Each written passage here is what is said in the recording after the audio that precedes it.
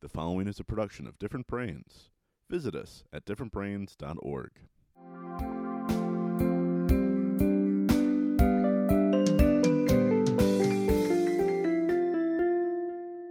Hi, welcome to another episode of Exploring Different Brains. I'm Dr. Hackie Reitman, and today we have with us Debbie Manigat. And Debbie is a family therapist, marriage counselor, a freedom coach, in her spare time going for her PhD at Nova Southeastern University, and also just happens to be on the board of Different Brains. Debbie, welcome.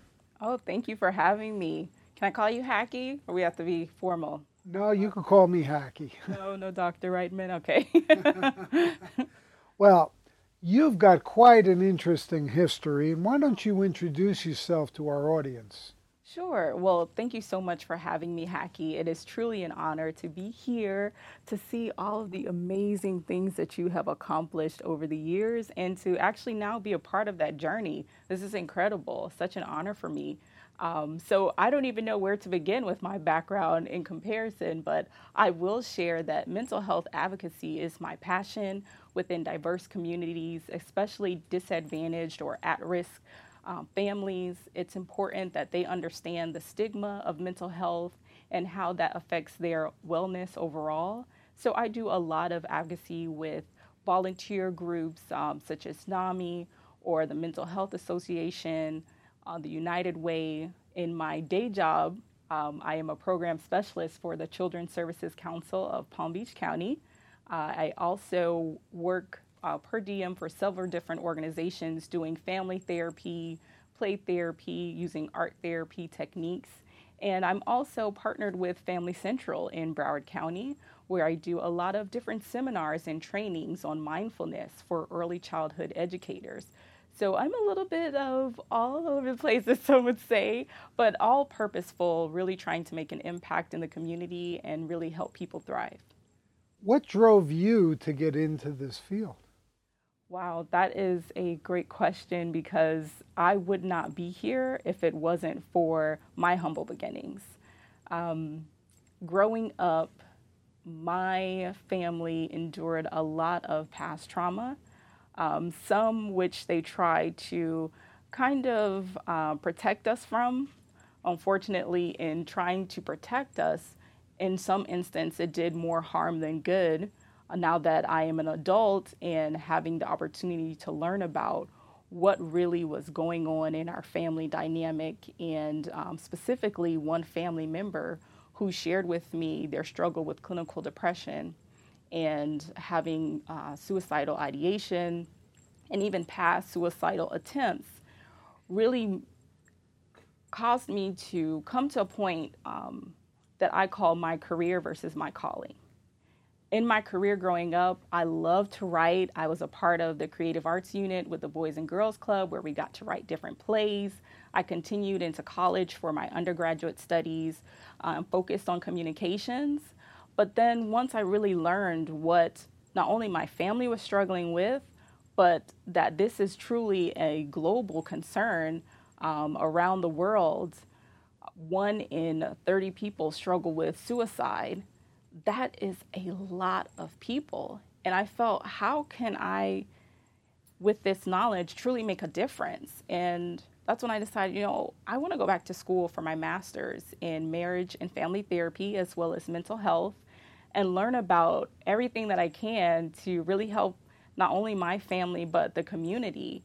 And ever since that, I have had so many opportunities to really volunteer, to serve, and to share this information with people across our state here in Florida, in Washington, D.C., whether it was advocating with the National Council of Behavioral Health, speaking to legislators about mental health reform. And then also, I shared with you before, I was just so humbled and floored when I received the email from the White House. I actually thought it was fake. Everyone gets some spam at times, so someone emails you from the White House and you have no prior communication with them, you're thinking this is fake. And then when I read through it and saw that this is real, and I replied, it was incredible just to be invited because of the work that I've done in the community, to learn more and to connect with other leaders within the mental health field focused on making healthcare better. And particularly, this was a session on suicide prevention. When you were a child, you had your share, as you just shared with us, of some trauma and history. And then what led you to the Boys and Girls Clubs? Wow. So when I think about my upbringing, as I shared before, very humble beginnings, and being a family therapist now, I can honestly say that my parents, I believe, did the best that they could with what they had. And sometimes you don't know that you're living in a toxic environment until you're able to step out and reflect and look back. And I will share that one of my family members, and I can be very transparent because she's given me permission to share this. This is kind of her recovery process as well. My mom struggles with bipolar depression, and it was severe. She was on medication throughout my middle school and high school years, but we never knew. So imagine being a rambunctious middle schooler, high schooler, thinking you know it all. You want to have independence, you want to drive, you want to be free. And along the way, as I look back, some of the things that we did and the decisions we made were very irrational. But from her mind state, it was completely fine. And now that I'm an adult, definitely I would, if I could go back and do things differently, I would definitely make sure that maybe even as a child that I could have supported my mom, or even my dad, and God bless him. They are still married today. They're getting ready to celebrate their 35th anniversary. And just thinking about all of the things that he stood by her side with and supported her with, I think it's just unparalleled because when you have certain situations or circumstances of trauma and you're a child, you're relying on your parents to kind of lead you, to show you what's the right or wrong way. And when you don't have that, some people would say those are the children that we work the hardest for in social services, to make sure they have a second chance, to make sure they have a brighter future. And I'm just so blessed that through different programs like the great program, Gang Resistance Education and Training, being offered at the Harold Reitman Boys and Girls Club, that is where I had the opportunity to really learn and grow, get positive relationships, have an opportunity to learn from leaders within my community, that there is hope and that there's so much more to life. And through being at, ironically, your Boys and Girls Club, I had the opportunity, I think, to find who I wanted to be and what I wanted to do next with my life. And I would say that's really what led me to your club, the different programs, the different leadership opportunities that they offered. And after being with the Harold Reitman Boys and Girls Club, I had an opportunity to join the Creative Arts Unit, which is also a part of the Broward County Boys and Girls Club variety of programming. And a part of that, I did 3 different plays where we had a chance to actually write the play. We had a chance to produce it, create the music, choreograph all of the dance moves. And then at the end of it was maybe like a 3 month practice, we'd actually put this play on for all of the students who were members of the Boys and Girls Club at the Paradiso, if my memory serves me, um, theater. And we would do about 4 shows. Like we do one on like a Friday, 2 on Saturday, and then 1 on Sunday. And those were just some of the most happiest memories that I have. Some of the actors or dancers and singers from there have gone on to do amazing things. I am not a singer at all, so we won't do that today. But if you know of one of the, I guess, famous pop singers, Jason Derulo, he was actually a part of the Creative Arts Unit also. And now he's doing amazing things with his music career. So it is an honor and a privilege to have had the opportunity to learn and grow from the Boys and Girls Club of Broward County. Debbie, tell us more about the different ways nowadays, which is different than when I was growing up in the 50s and my parents' gas station in Jersey City and playing stickball and running around and getting expelled in the 1st grade and the 10th grade. It's a little bit different now. Tell us about the stress that young children feel, and especially young children in the African American community, in the inner city, in the urban community, who are under so many different stresses now in this day and age. Well, children have different reactions to stress. Some withdraw, some may not show any emotion at all. Some completely act out and have tantrums. Some have physical symptoms. The key here is, how are we supporting them? How are we shifting our view from looking at children as what is wrong with this child? Why can't they just listen? Why can't they just follow my directions? To taking time to reflect, being mindful, and saying, what has really happened here? What has happened in this child's life? Because once you understand and peel back the layers, that's when you're able to say, okay, this is why. Now, what can we do to come alongside this family, this child, to help them and support them? And sometimes that might sound so easy. Okay, children need support. We know that. But it's so critical, and it's an aspect that is missing today, especially in social services when you think about social and emotional development. Starting from 0 to 5 is so critical because those are the foundational years, as I've shared before, in infant mental health. I wanted to share some research with you, and this is from Florida's Infant and Young Children's Mental Health Pilot Project, their final report, where evidence suggests that the brain's biological reactions to abuse and a lack of critical nurturing, especially in the early years, is an incubator of violence. That, to me, is mind-blowing.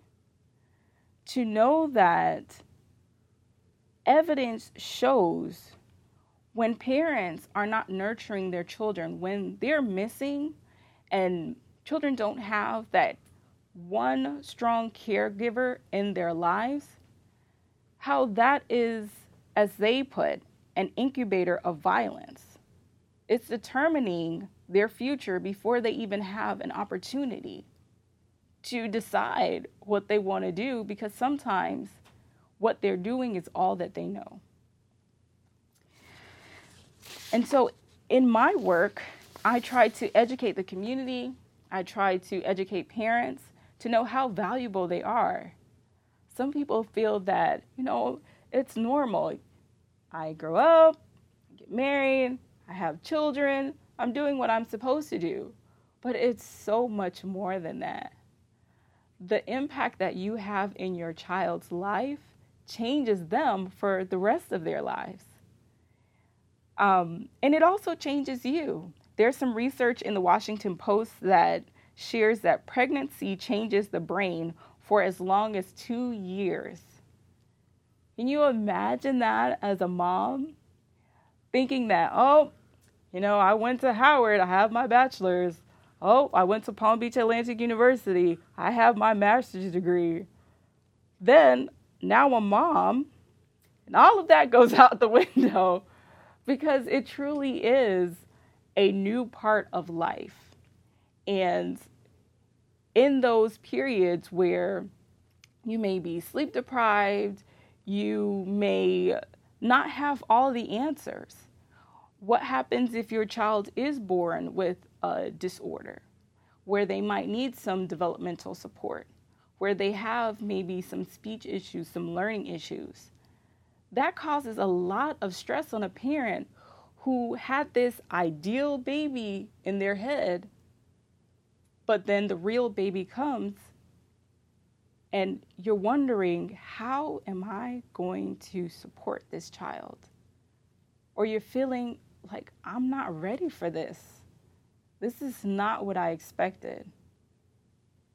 And that's where I come in as a family therapist to join you in that journey, to make sure that you are empowered, that you are educated, and that you feel confident as a parent, and that you're able to nurture that child during those critical periods where they're learning how to talk from you, they're learning how to walk from you, they're learning the right things and wrong things to eat from the parent. It all starts with them. And so I find it truly a privilege to join with families in their most vulnerable state, because you want people to see you as sometimes, I'm good, I'm fine, my kid's great. But what happens when that may not necessarily be the case to you? Now, everyone is going to have a different view of what's going on, but what truly matters is what you think and what you're feeling. And if I can be there to help you along that journey to make sure that you feel well and that your child is well, and not just for moms, but even for dads also. Explain to our audience, what are ACEs? ACEs are adverse childhood experiences. So as I shared before, that could be your parents' divorce, that could be childhood sexual abuse, that could be neglect, that can be any form of trauma that you perceived as trauma during your childhood that unfortunately, as you progress through adulthood, may not have necessarily been resolved and can actually trigger and affect your health. And by health, I mean your physical health. Some people see it through somatic disorders. Some people see it through experiencing ulcers, losing their hair, excessive weight gain, adverse ability in their sleeping routine is affected, whether that means they can't fall asleep or they feel just sleepy all the time and they don't want to get up and get out of bed. So it can really affect your ability to thrive and your ability to really move forward with your goals and your future. Taking that opportunity to recognize and really affirm what has happened in your past, and then to meet with a mental health counselor or a family counselor to address those issues, so you can take some time to really go deeper and get on the road to recovery and healing. That is the best thing any parent can do, any adult can do, especially before they have children, because I love the new neuroscience research on epigenetics and how they can actually prove that trauma is passed through the egg and the sperm to the offspring. It's incredible and so fascinating. So let's say we have a female, a young mom, first-time mom, who doesn't even recognize, say, perhaps she has postpartum depression. What happens? If she has postpartum depression, sometimes she may not be able to be fully there for her child, as if a mother who was fine and continuing to do her postpartum care as a pediatrician would assume, or her OBGYN has informed her. As a family therapist, I would work with the mom, also with the infant, because of research that talks about epigenetics and how if a mom is going through some trauma, how it is passed to the child. So we want to make sure that we're taking that time and that moment to really help the mom be present, to affirm that you were going through postpartum depression, but that you can work through it and you won't always have postpartum depression. And ultimately, you want to make sure that you're present to give the nurturing to the child to the best of your ability, considering your resources, considering your support, how the family dynamic plays a role, if she's married, if she's not married, what other supports does she have to make sure that she is fully present for the child, but also for herself as well. So having that opportunity to work with a family therapist to share how you're feeling, to get some guidance, to get some support, that's a critical time. Another aspect of infant mental health concerns going through and understanding and recognizing what past trauma can do to the parent-child relationship. There's new research called the Adverse Childhood Experiences Study, and that was actually a groundbreaking research study that showed that past trauma can affect your health and well-being when you become an adult. So that can be whether your parents have gone through a divorce when you were a child, whether you're wondering, why am I going through heart disease or have high cholesterol? They have now actually targeted to adverse childhood experiences that adults have had when they were a child. So imagine an adult who's gone through all of this trauma when they were a child and hasn't addressed it. And now they have a child that they're bringing into this world. What are they passing on to that child? How does their previous parenting affect their present relationship with their child? Sometimes people say we parent the way that we were parented, and that term is also known as ghosts in the nursery. What has gone on in your past upbringing that you bring into the nursery or into your parent-child relationship that affects not only how you relate to your child, but how your child perceives the world and how they continue to develop physically, emotionally? All of these factors play a role in infant mental health. How can people learn more about you and get in touch with you? Sure, I'd love to connect with them at my website, dmempowers.com, or also on Twitter, Instagram, and Facebook. Also, my handle is at dmempowers.com. Debbie Manigat, Coach Debbie, it has been an absolute pleasure to have you here today at Different Brains. Thank you. Thank you for having me. Look forward to doing it again. Exploring Different Brains is a production of Different Brains, Inc. For more information, visit us at differentbrains.org.